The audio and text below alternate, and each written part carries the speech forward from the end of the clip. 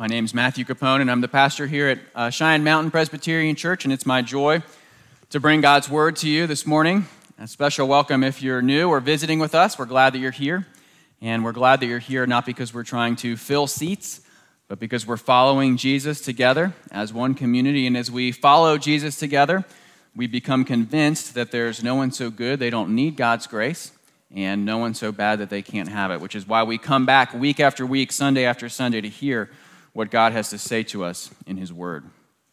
We're starting this morning a new series in the Gospel of Mark. And the Gospel of Mark, as all the Gospels, simply tells the story of Jesus. It's the story of His life and His death and His resurrection. And we talk about Jesus. We are not talking about an abstraction or an idea or a construct, but at risk of saying the obvious, we are talking about a historical, real man. We are talking about someone who was born in the first century in Bethlehem.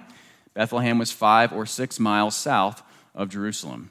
And we're also talking about someone who grew up in Nazareth, which is 64 or 65 miles north of Jerusalem. And I mention that to remind us all, while it may seem clear, Jesus takes on all kinds of different ideas from all kinds of different people. We are talking about a real man who lived in real time and real space. And as we come to this book, the Gospel of Mark asks two simple questions that we're going to be asking as we go through it, and it's going to be our questions this morning, which are simply this: who is Jesus, and how do we respond to Him? Who is Jesus, and how do we respond to Him? Now, that second question, you could rephrase it. If you don't consider yourself a Christian, maybe you're not interested in responding to Jesus, you could ask it a different way. Why would you follow Jesus?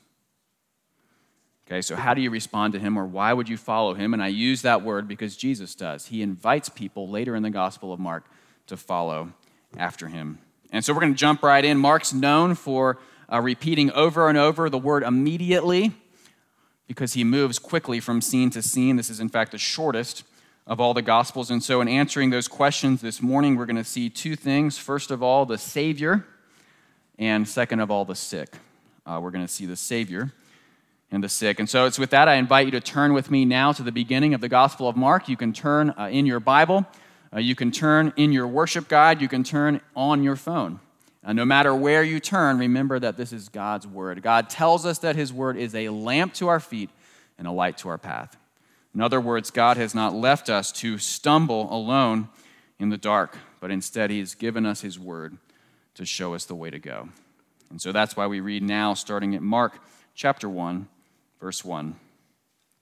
The beginning of the gospel of Jesus Christ, the Son of God. As it is written in Isaiah the prophet, "Behold, I send my messenger before your face, who will prepare your way. The voice of one crying in the wilderness, prepare the way of the Lord, make His paths straight." John appeared, baptizing in the wilderness and proclaiming a baptism of repentance for the forgiveness of sins. And all the country of Judea and all Jerusalem were going out to him and were being baptized by him in the river Jordan, confessing their sins. Now John was clothed with camel's hair and wore a leather belt around his waist and ate locusts and wild honey.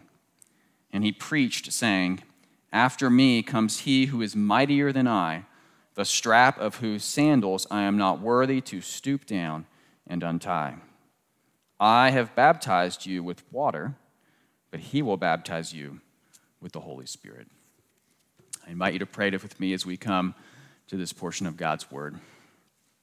Our Father in heaven, we praise you again that you have not left us alone as orphans in a merciless universe, but instead you speak to us, and you speak to us clearly in words that we can understand. We ask that you would do that this morning by your Holy Spirit, that you would open our minds and eyes and heart, that we would be able to see Jesus in this passage, and that you would cast a spotlight on him, that he would be more beautiful than we expected or realized, and that you would shape us and change us as a result of it. We thank you that we haven't earned these things or deserved them, but instead we simply ask them in the mighty name of Jesus Christ. Amen. If you have seen Star Wars Episode 1, The Phantom Menace, you know that getting into the film, maybe in the middle or maybe 3/4 of the way through, you get to see this meeting of the Jedi Council. And Qui-Gon Jinn is coming before the council to speak to them. And we find out during this meeting that there's been this prophecy from old times during the Jedi that there's going to be a chosen one who's supposed to come. And this chosen one is supposed to balance light and dark. He's going to balance the Force, and he's going to end the Sith. He's going to balance what has not been balanced before. And what Qui-Gon Jinn is convinced of, that the council is not, is that young Anakin is the one that they've been looking forward to.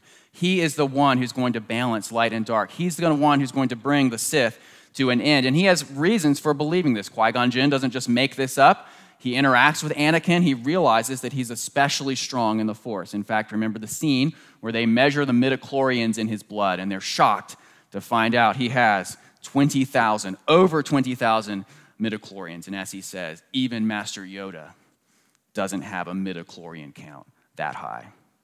It's not just his midichlorian count, though. Remember when Anakin is sort of flirting with Padme, he tells her he's the only human being who can compete in pod racing. We find out that's because of his skill in the Force.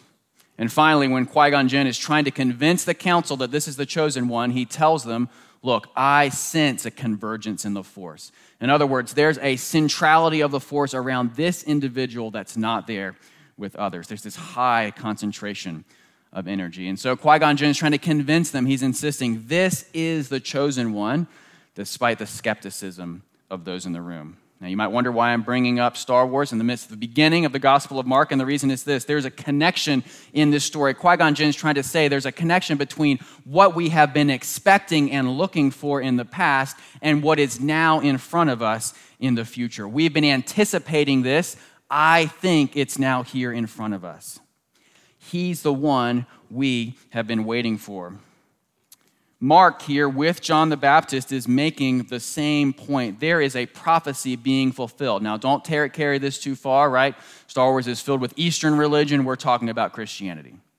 But he's saying there's this thing that we've been looking towards for years that has been prophesied that is now before us right here and right now. We see this first of all, verses 2 and 3. He quotes the prophet Isaiah. He's actually quoting Isaiah and Malachi here.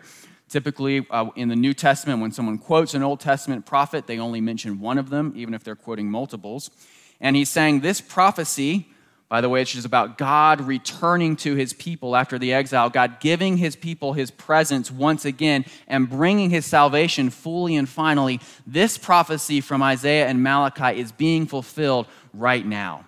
The thing that you've been waiting for, the thing that you've been longing for, the fact that you've never been fully restored since your exile in Babylon, God's presence, which never returned to the temple, it is finally here. The prophecy is being fulfilled.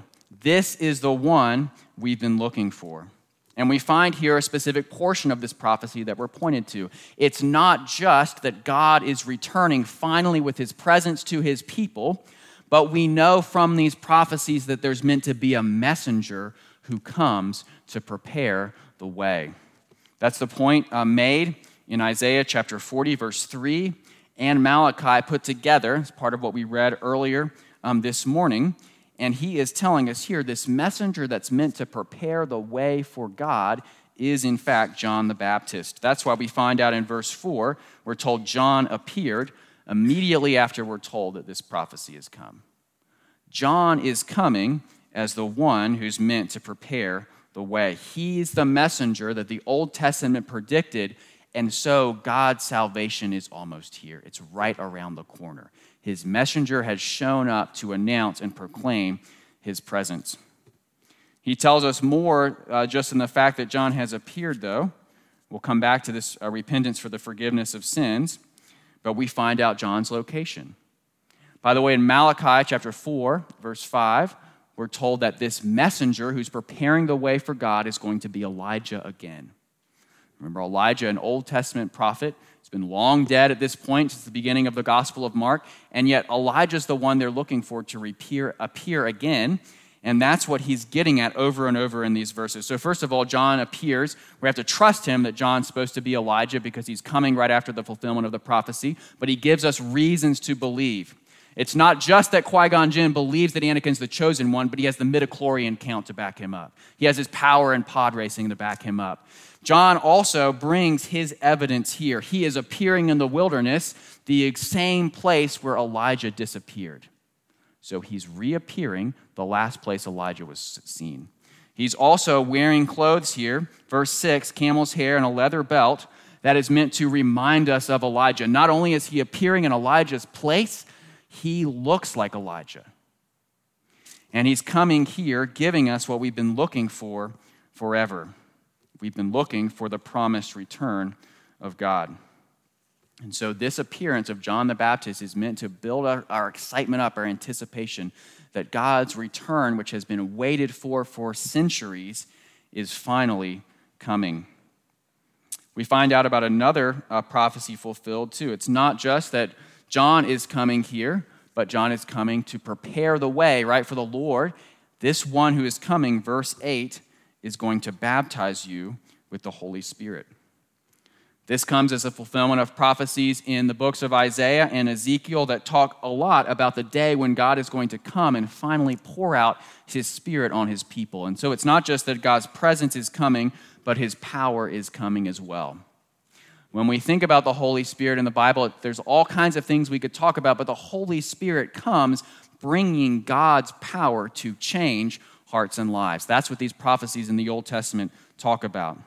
And so this one, baptizing with the Holy Spirit, is coming and going to bring that power finally that they've been longing for and looking for, that's been promised for centuries in the prophets. The Holy Spirit is going to be able to change hearts and minds.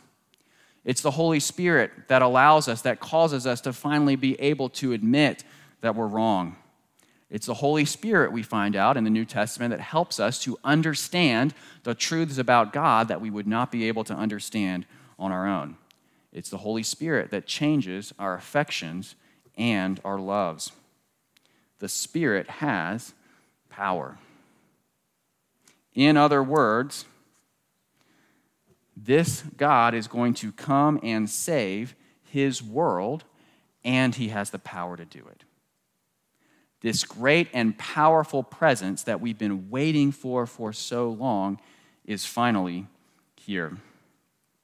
Now, I'm going to pause for a second just to explain to you all the difference between baptizing with water and baptizing with the Holy Spirit. It might seem strange because water and the Holy Spirit don't seem like opposites.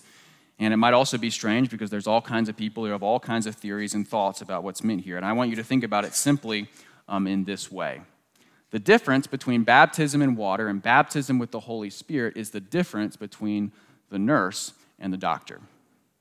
Now, if you go and you visit your doctor, you go to the doctor's office, which I know doesn't happen quite as often anymore. People are just texting their doctors or doing telehealth. But if you actually show up to the office in person, what's going to happen first? Well, you're going to get checked in by the receptionist, right? Then you get called back to the room. When you're in the room, the nurse is going to come in and talk to you. And what's he going to say? He's going to ask you, what's wrong with you? Why are you here to see the doctor? Now, I always find that to be a silly question because I never set up doctor's appointments without already telling them why I'm there. But for some reason, we have to go through this charade where they ask me why I'm there. So I tell them. I am admitting in that moment that I have a need, right? I am saying, I need help. Here's why I'm here. This nurse is helping me to admit that need. And the nurse can't help me, right? The nurse does not have the power to prescribe. The nurse is not there to diagnose. We might say the nurse is there to prepare the way for the doctor. And so it's important I have to admit my need, but my need's not going to be solved by that. What I need, what I'm waiting for, is the doctor to show up. And what's going to happen? Well, after my temperature's been taken and I've been weighed and I've admitted my problem, the doctor is going to show up. She is the one who is going to be able to prescribe and administer and diagnose. She is the one who actually has the power to make things right again.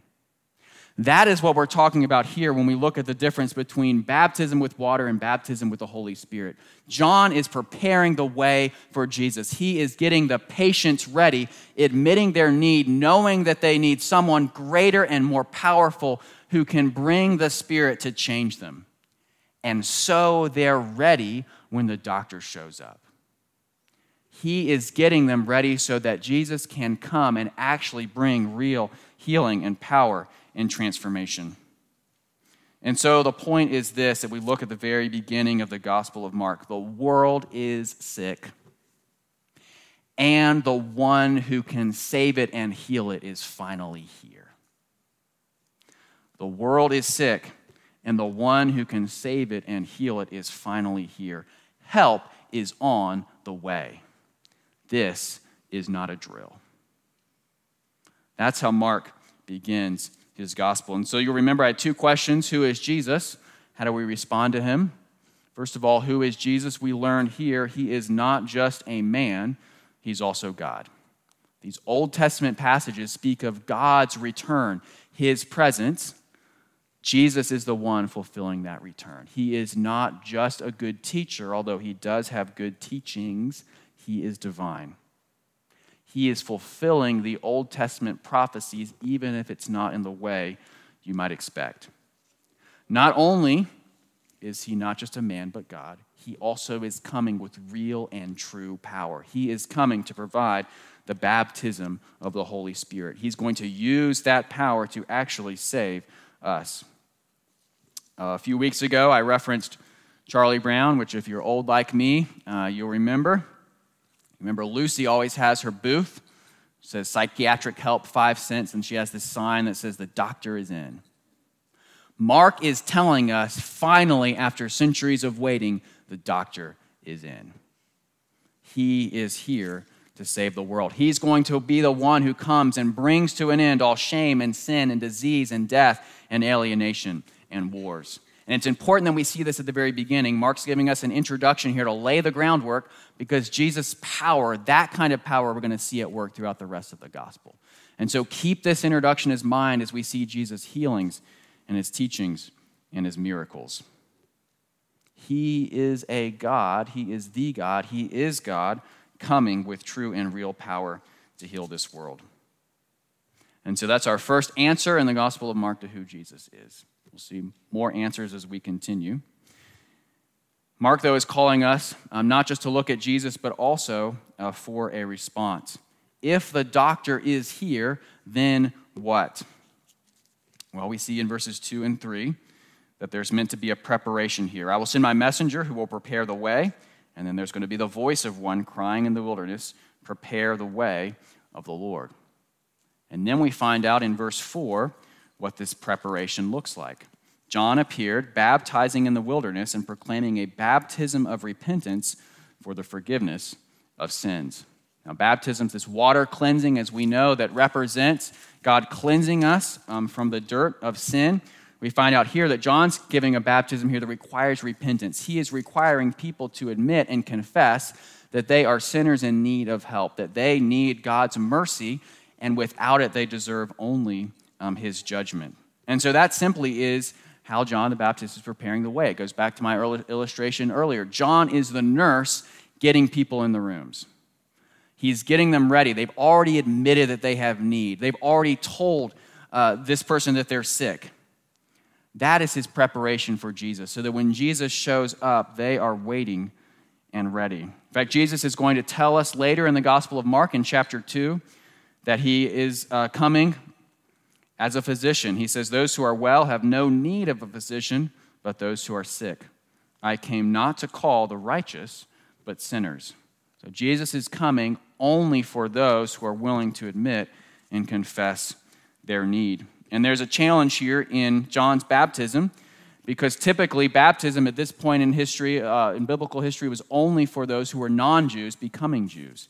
And yet John here is requiring it of Jews as well. In other words, he's saying your pedigree, your religious background doesn't matter. I don't care if you're a Jew or not. I care if you are able to admit your need. On top of that, baptism at this time was typically self-administered. It was done by the person being baptized. John, however, is the one performing the baptism, right? They're being baptized by John. And so he's telling them, not only do you have to admit your need, not only do I not care about your background, you can't help yourself. You need something outside of you to cleanse you and save you. And so the question for us, brothers and sisters, is how do we respond? How are we preparing the way for Jesus? How are we prepared for him to come and heal? And the answer is simple. We also have to admit our mess. We can't find healing unless we're willing to admit where we need it. Imagine how ridiculous it would be if I showed up to the doctor's office, the nurse comes in, she asked me, "Why are you here to see the doctor?" And I said, "Honestly, it's been a long time since I've seen him, and I just really wanted to catch up." I don't know what his kids are up to. Are they still playing baseball? Have they shifted to volleyball? I have questions. What would the nurse do? I probably wouldn't know what to do. You're at the doctor's office. Okay, why are you here? What do you need? If you want to be healed, if you want him to help you, you have to be honest and upfront. And so as we are coming to the Gospel of Mark together, the price of admission to this gospel is admitting your need. We are not here as an intellectual exercise. I am not here to simply give you some kind of insights into this text. We are here to be saved. We are here for Jesus, this great physician, to come and to help us. I want you to think about it like this. If you've been in school, you know there are two ways to take a class. You can take it for credit, or you can audit it. If you take it for credit, you have to do all the work, right? You buy the textbooks, you do the reading, you write the papers, you turn in the assignments. Maybe if there's a curse upon you, you have to do some group work. If you audit it, you get to skip all of that, right? You just get to show up for the lectures. You just get to hear some things. You don't have to engage it very much. You can gain some new ideas. You don't have to do any work. The only problem is that, of course, you don't get any credit for the class. Brothers and sisters, if we do not admit our need for Jesus, we are only going to audit this class. Our hope, our goal as God's people is that we would not audit, but we would take it. And if we're going to take it, we have to do the work. It's tempting to believe, if we're someone who's been a Christian for a while, that we've arrived, that repentance is mainly for other people who have not been around as long as we have.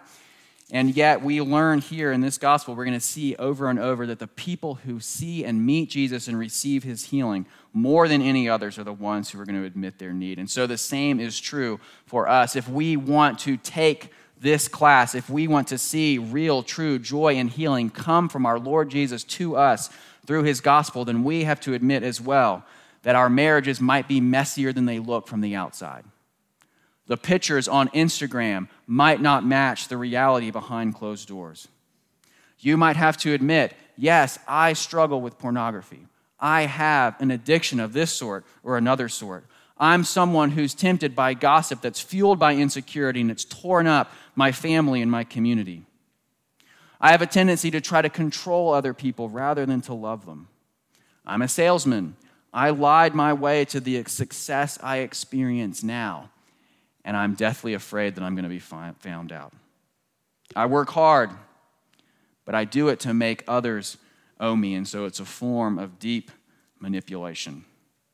The question for us is this: do you truly think you need Jesus?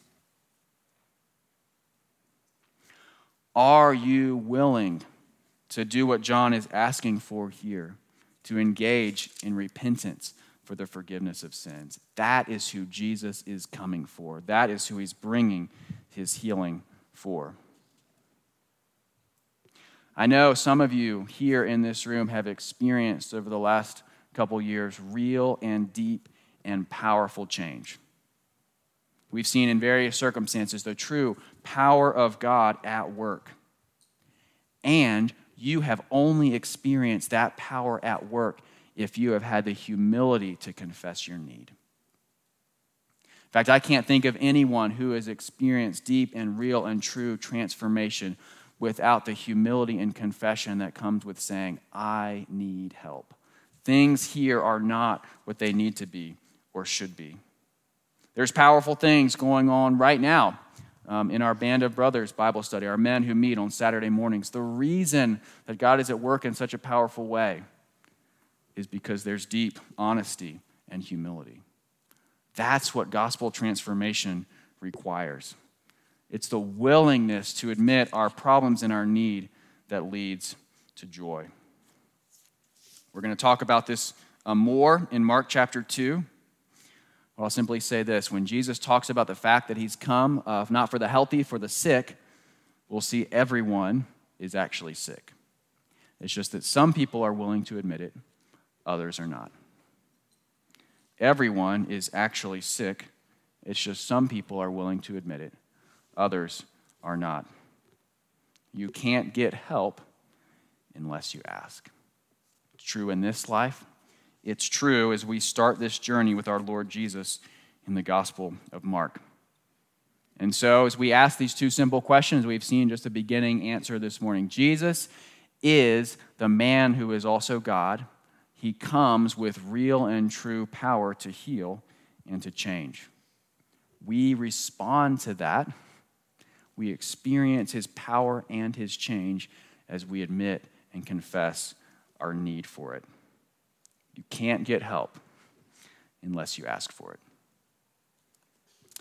In his autobiography, About Face, Colonel David Hackworth, who became famous for his involvement in the Vietnam War, tells about his time in Korea and Vietnam. And in between that time, he spent some of his service in the army stationed in Germany. And while he was stationed in Germany, he had all sorts of interesting things happen to him, a variety of boring things happened to him. And at one point, he had this visit from this man who was very prominent at the time named General Jabakovsky. And Jabakovsky was the chief of the Soviet army in East Germany, and he came to inspect their battle group.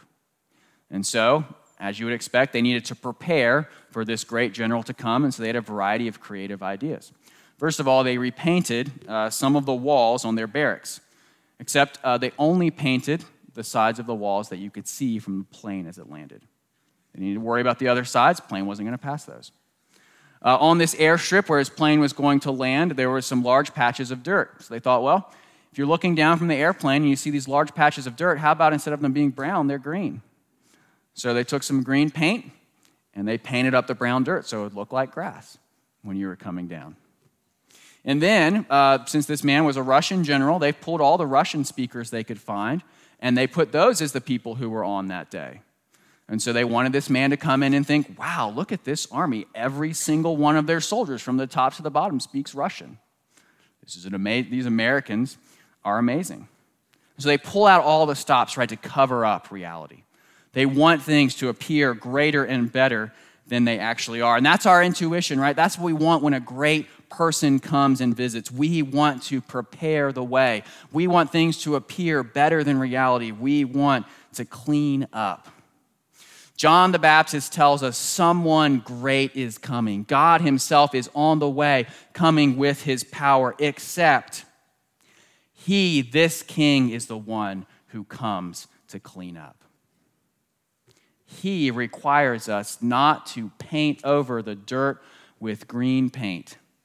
He requires us, on the other hand, to actually show him our mess.